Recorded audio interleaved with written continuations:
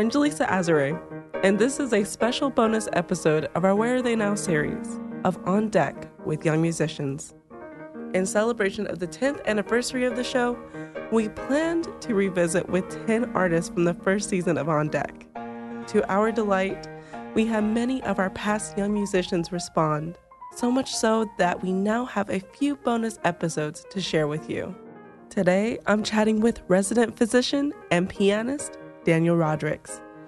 In 2015, we spoke with Daniel about his aspirations to join the medical field to study music and memory. Today, we will talk with him about his career now, the importance of prioritizing the piano in his life, and what kind of impact he hopes his words will bring to young musicians. But first, here's Crystal Wessel with an excerpt from that interview 10 years ago.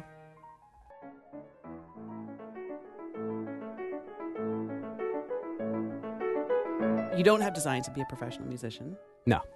But it's going to be a part of your life forever, you hope. So what do you hope to do with your future? Well, I want to be a physician. And so when I'm going through college, I'll be doing pre-medical training and all that. But at the same time, I'm looking to complete a minor in music, potentially, either in general music or in piano performance.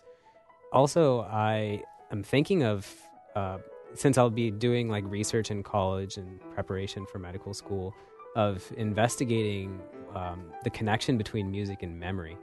And that's something that I found very interesting, where I watched a documentary on this recently where they had Alzheimer's patients in a home that were unresponsive, or they wouldn't really remember things about their early life. And then they would play music that they listened to regularly at that time, and suddenly they were recalling in great detail scenes of what they had encountered at that time, or what they might have been listening to.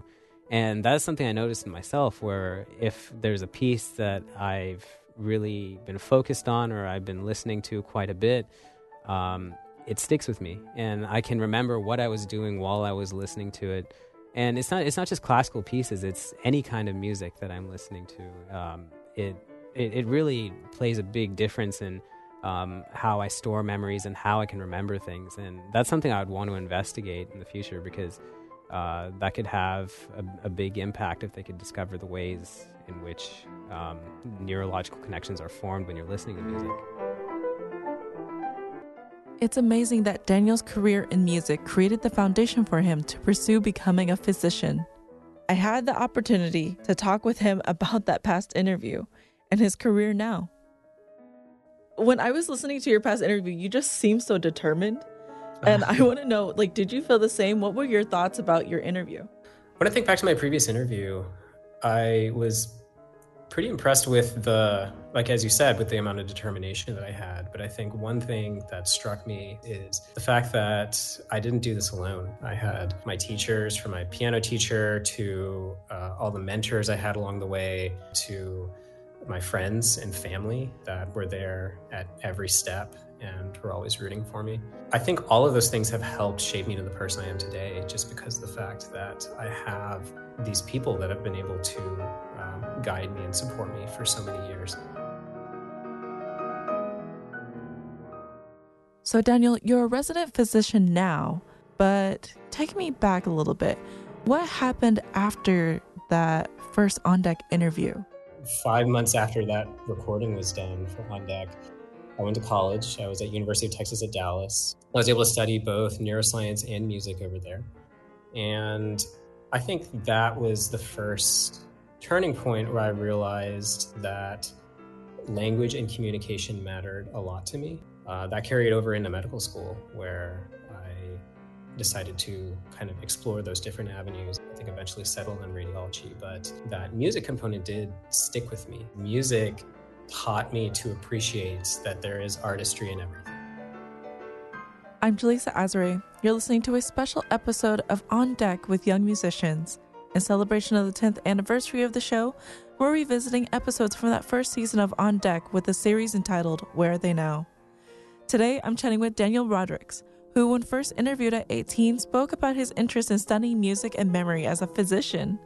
Now, at 27 years old, Daniel reflects on the impact of his first on-deck interview and the importance of finding time to still play the piano.